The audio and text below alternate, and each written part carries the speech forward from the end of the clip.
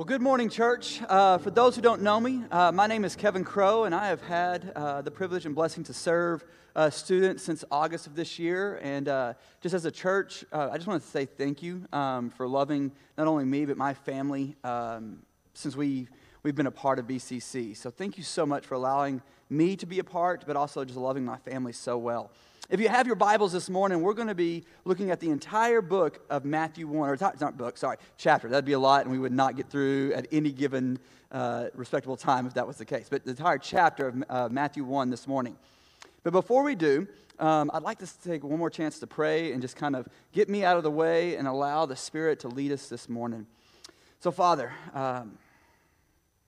we come to you this morning, and I just pray that you remove me, and that you speak, that we are here with open hearts, open minds, just expectation of you to show, reveal, and teach us something this morning, Lord. And so, Lord, I pray that you remove me out of the way, and that your word is spoken, your truth is spoken, and that we just hear from you this morning, Lord. In Jesus' name we pray, amen. So I want you to think about when you were a child. And maybe that wasn't long ago, maybe it was, I'm not going to judge that, but I want you to think about dreams that you had.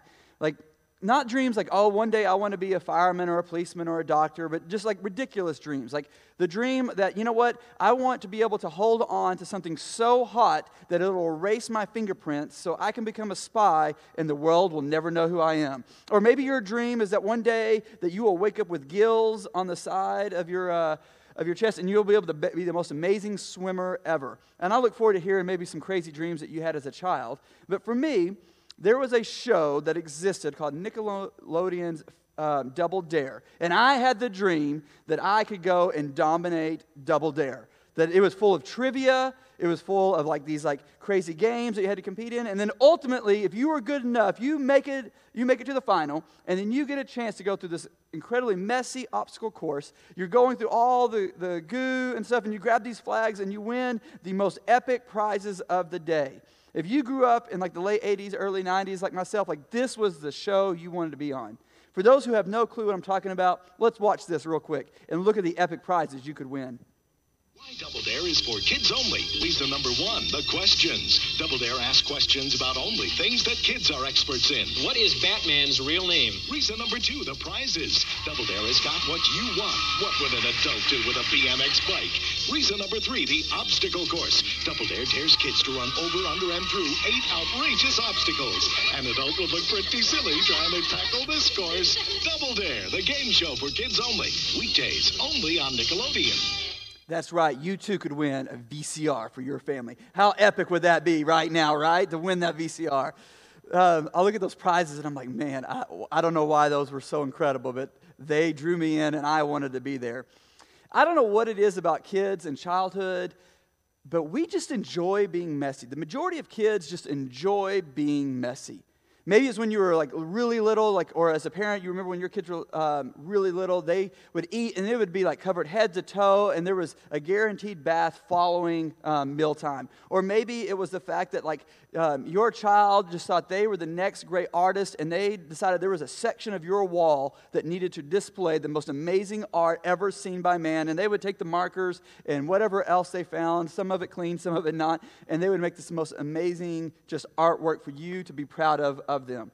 Or they would go outside anytime it rained and dig around in the mud and immediately come in with the dog and jump on your furniture and just create a complete mess. But for whatever reason, as we get older, that begins to change.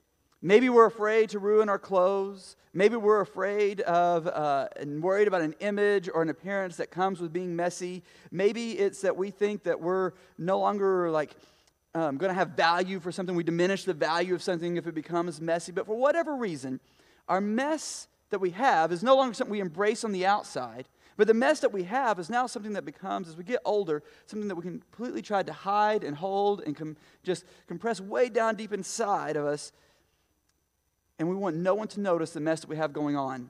Maybe it's family dynamics, maybe it's work, school issues, maybe it's finances, maybe it's marriage issues, mental health concerns. The list can go on, but messy no longer becomes fun, and if it's said, becomes a burden and something that we try to squash and we try to just hold on to and not allow anyone else to see. It's a burden that we try to control. It's a burden that we can try to hide. And it's something that we want completely invisible to the rest of the world. It's no longer that artwork that we displayed. It's something that, man, we hope it never gets out. So on this last Sunday of Advent, we begin to transition from longing and waiting to looking forward and looking towards the nativity, the story of Jesus' birth. I would imagine on your way in this morning, or maybe even in your own household, you have a nativity set up. You have this display that you either saw or you get to see every day in your house where you've got shepherds watching over the animals, and the animals are just so calm and peaceful, and they just have this like ambiance about them. And then you've got this stable that is just full of just clean hay, and you've got Joseph and Mary, and Mary's either holding a swaddling baby or there's a baby that's there in the manger, and it's this beautiful, simplistic scene full of wonder. And that's what we come to expect and we come to see. And it's got this, this cleanliness about it. It's got this amazing rest that we see and embrace from it. But even songs that we sing about this time, like Away in a Manger, it claims that baby Jesus didn't even cry. I'm not going to sing, that's Chad's territory, but these words, away in a manger, no crib for a bed, laid down, the little Lord Jesus laid down his sweet head. The stars in the bright sky looked down where he lay, the little Lord Jesus asleep on the hay. The cattle are lowing, the baby awakes, but little Lord Jesus, no crying he makes. I don't know if it's our familiarity with the story. I don't know if it's just our human nature. But we, as we continue on, completely sterilize the nativity story. We remove all the real messiness of it. Right? We remove the messiness of childbirth, like all the aches, the pains, the passing out when the child is born, and that's just the fathers, right? Like we miss out on like all the fluids and all the gross and messiness that happens when a baby is born. And then let's not even start talking about the animals, right? Like we only have chickens, and I can go clean that coop out, and by the evening it is completely covered. It is so gross. It is messy. But yet you never will see anything of that when we see a nativity story. And the other thing we tend to do is, as we become familiar with the dynamics of Jesus and his birth, we start to sterilize all of the family dynamics that Jesus was born into in Matthew 1. We haven't gotten inside of the shepherds and all of that. We read his lineage here, and it plunges us right into the family dynamics, the messy family dynamics that Jesus was born into. A betrothed and supposed virgin ends up pregnant, and the man she is engaged to finds out. This is a mess that it would even be a mess in our culture today, but it'd be beyond messy when you think about the culture and religion and the mindset of that time. And so this is a difficult place for both Joseph and Mary to find themselves. So in this mess, on this last Sunday of Advent, we reflect on a word and a theme that we all need. We reflect on this word of love and how amazingly woven it is, not only into the birth of Jesus, but into our own lives in this very room, this very morning today. So despite all of our nostalgic feelings we have of the shepherds and angels we find in the nativity story, this is the perfect passage for us to start to wonder and talk about the love of God and how as it entered into a stable of messiness. It entered into a world of humanness, of messy family dynamics. And that is where we begin this morning in Matthew 1. So how do we get there? Matthew 1 starts with this lineage all explained out. Matthew 1 begins from the very beginning of all the family dynamics that played out, and it's a list of names and stories and heritage. And we could spend an entire morning just on this section of the stories of greatness and all of the history behind this. But there's a few names I want to point out this morning. And then it's interesting. And let me explain why it's interesting. Because when the Old Testament would lay out, or even the New Testament would lay out a family dynamic, a family history, a family lineage, very, very rarely is there ever a woman ever mentioned. And if it was pretty significant. Now, whether it's because of poor, antiquated views of that time, the mindset of that time, whatever the reason, that men were the only ones ever listed.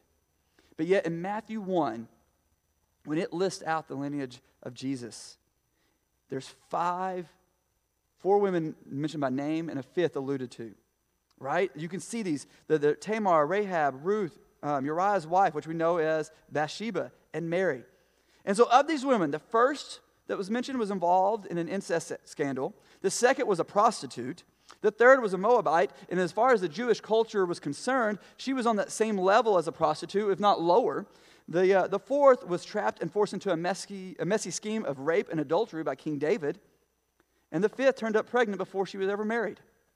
I don't know about you. I've got some messy family dynamics, but this just brought it to a whole nother level. Amen, right? Like, what can you only imagine if that was your family dynamic in history? And I want to kind of pause right here for a moment to kind of point out a life principle for us. It's important to know about our family history. It's important to know about our heritage. But the reality is we do not have to be defined by the past in which we come from. Every one of us have an opportunity that we can do something, be something different. We do not have to be defined by the past, in which it's important to know, but it does not define us. So the second thing to note here is that both Joseph and Mary are named in this lineage. Naming Mary as his mother emphasizes the virgin birth. Naming Joseph as his father emphasizes and connects Jesus to the royal line of David. All throughout the Old Testament, there's prophetic scripture that talks and tells us of the coming Messiah. And in Jeremiah 23:5 specifically, it says, "The days are coming, declares the Lord, when I will raise up for David a righteous branch, a king who will reign wisely and do what is just and right in the land." This is fulfilling the Jewish Messiah, the calling, the descendant of David. He's coming. And so for Joseph to be named Jesus' father, it is incredibly important. Adoption in ancient Jewish cultural times worked totally different than it does today. When adoption was claimed during that time, like when a father claimed a child who, by everyone else's eyes, did not, regardless of appearance, regardless of biological parentage, in legal and relational terms, it did not matter. He was his own.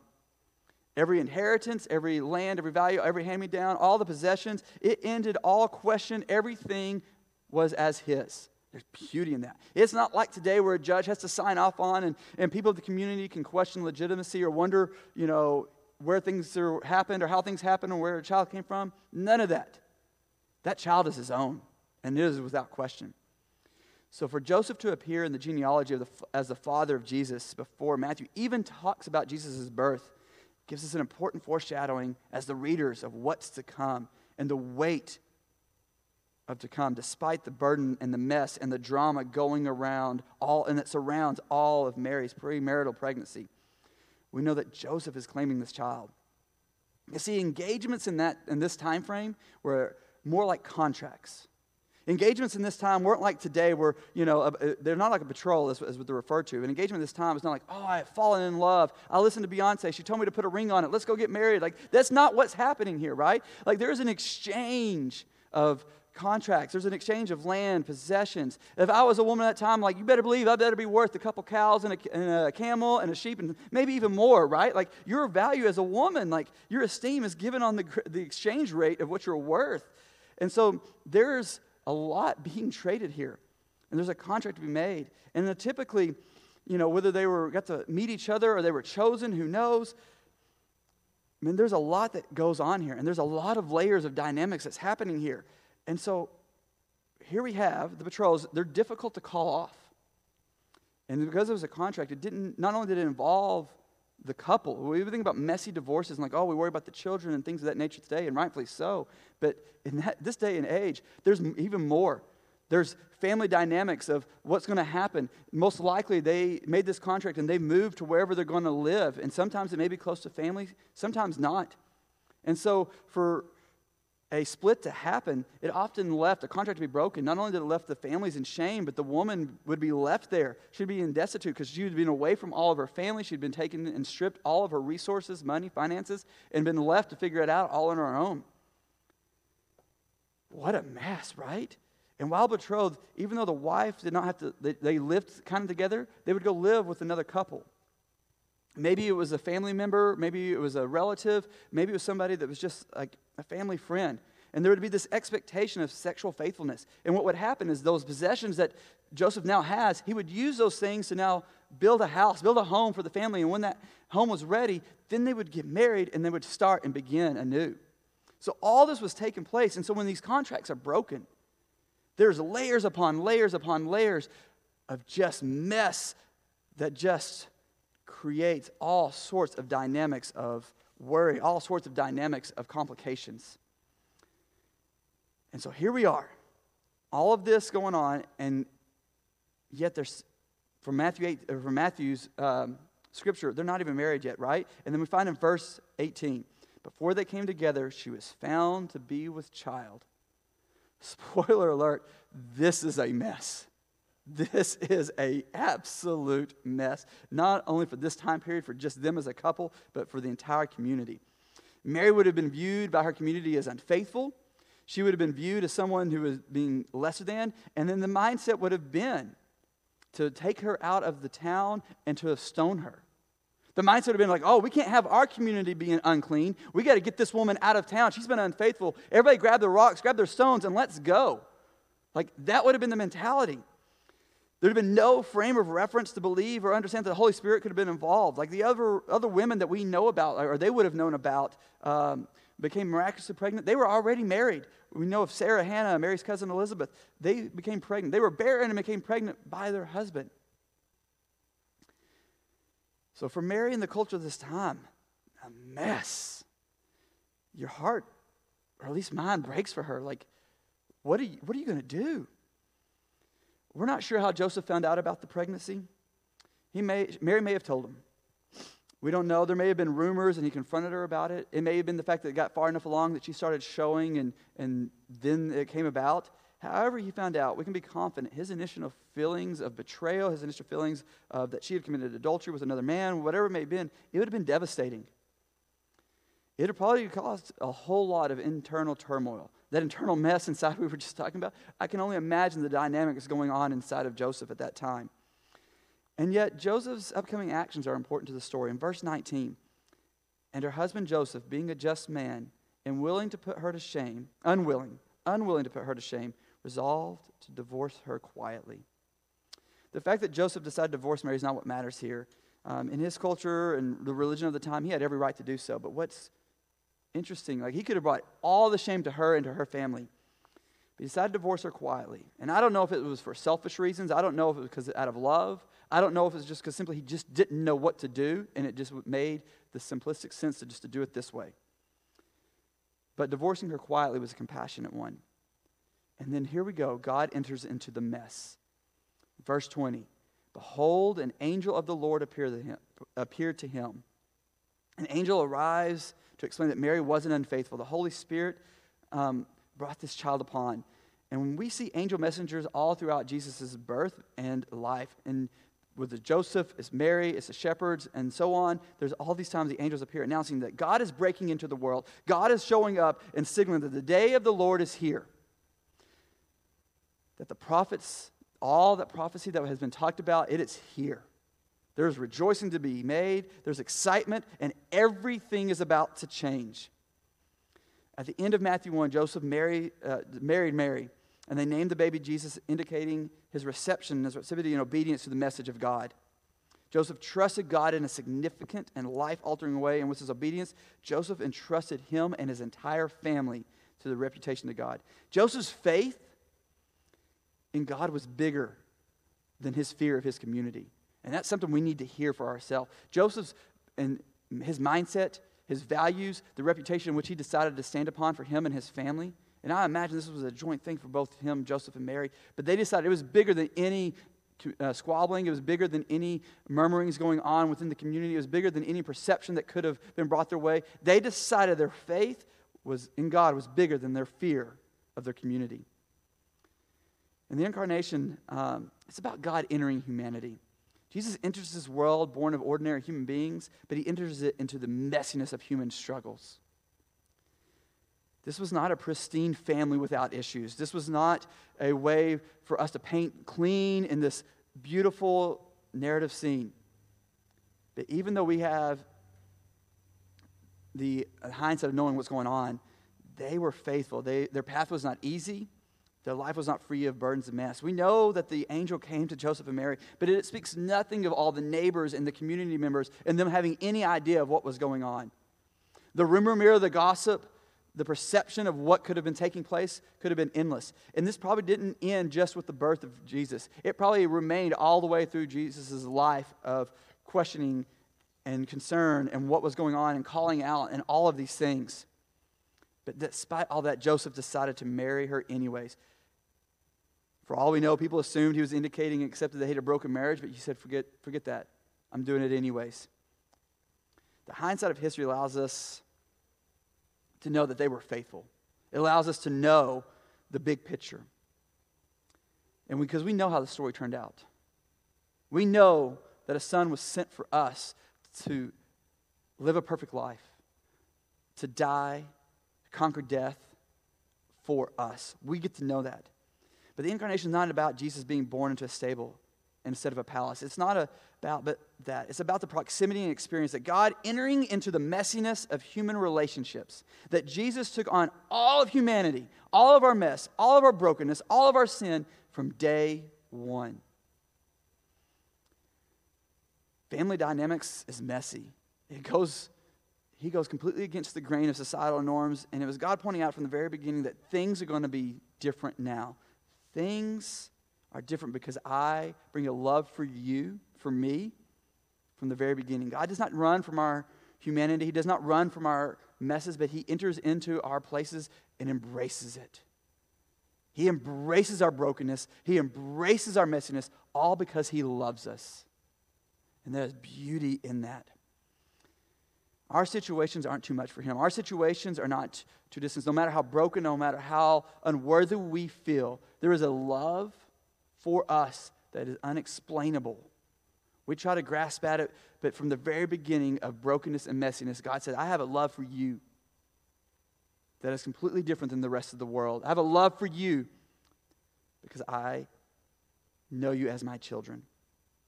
There's a line of an old hymn that says, the love of God is greater, far than tongue or pen could ever tell. The Advent narrative, the story of joy, the story of peace, the story of hope, is ultimately bathed in the love of God.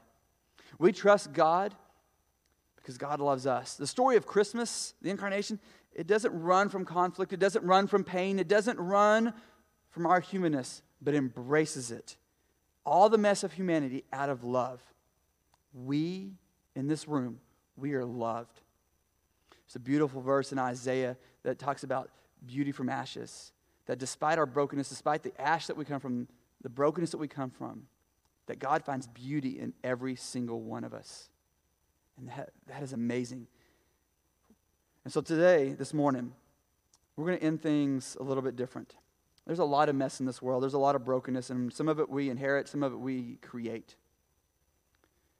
And so this morning, what I want to do, I'm going to tell you, kind of explain it, and then I'll invite you to the altar. But there's some rocks in these baskets up front. And I don't know what messiness is going on in your life. I don't know what brokenness is going on. I don't know if it's a struggle that's being hidden inside. I don't know if it's a family dynamic. I know of the mess that is going on in my own family. But these rocks that are at the altar, there's nothing magical about them. But they're a reminder of things that maybe we deserve, but we don't get because of the love that exists for us. And so this morning I invite you to come up and grab a stone and spend some time in prayer if you want, or grab a stone. And once you grab one, you get home, I encourage you to put it in your nativity scene if you've got one. If you don't, put it under your tree, just as a reminder that this week to look at the dynamics within your own household, your own family, the own messiness, your own internal struggles, and use it as a reminder that we have a love for us that came from day one, that entered to our sin, that entered into our brokenness, that entered into our own lives. And so as I pray that you are reminded that you are loved. You are reminded that you are a gift, and you are reminded in this Advent season as we enter into the birth, there is messiness in our lives, but there is a love that is greater than all of it. Let us pray. Father, we come to you this morning, broken, full of mess. But Lord, I am for one grateful that you have a love for me that is beyond words. So I thank you. I thank you from the very beginning of time that you decided that you loved me